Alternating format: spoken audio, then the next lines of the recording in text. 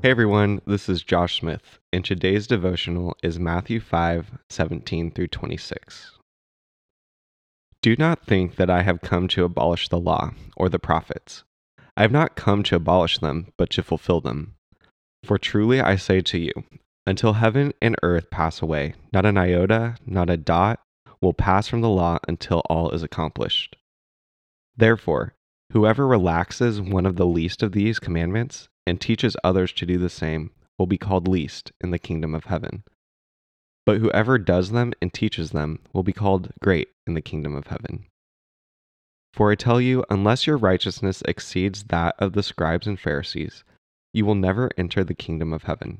You have heard that it was said to those of old, you shall not murder, and whoever murders will be liable to judgment. But I say to you that everyone who is angry with his brother will be liable to judgment. Whoever insults his brother will be liable to the council, and whoever says, you fool, will be liable to the hell of fire.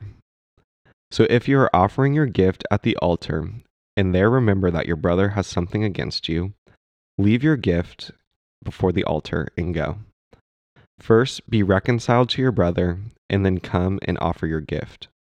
Come to terms quickly with your accuser while you are going with him to court, lest your accuser hand you over to the judge, and the judge to the guard, and you be put in prison.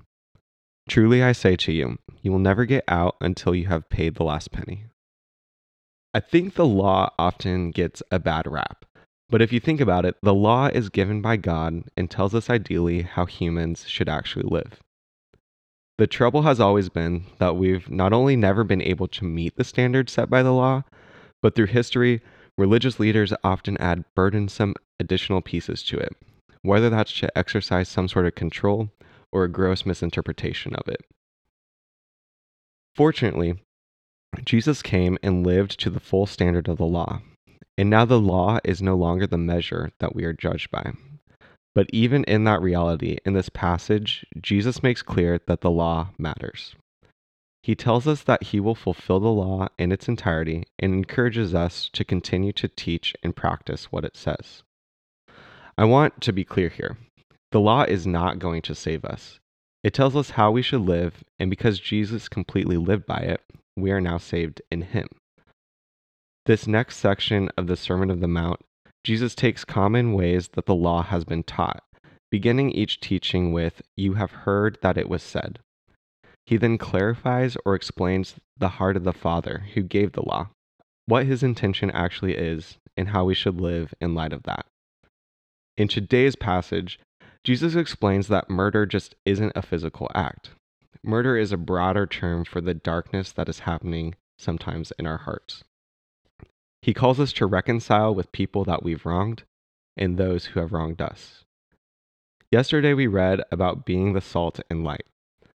How different would it look to bring reconciliation to people who have angered you or you have angered, to bring that light to places where anger has darkened a relationship? Let's pray. Father, thank you for your Son who fulfilled everything the law says, and that our standard is now faith in Jesus. Would you help us be obedient to you and your word? And would you help us live as you intend us to live? In Jesus' name, amen. Thank you for checking out this devotional from Mission City Church. You can find out more information about our church as well as our full scripture reading plan at missioncitykc.com. You can also follow us at Mission City KC on Instagram or Mission City Church on Facebook. We're a non-denominational church that meets at the Merriam Community Center at 10 a.m. on Sunday mornings. We would love to see you there.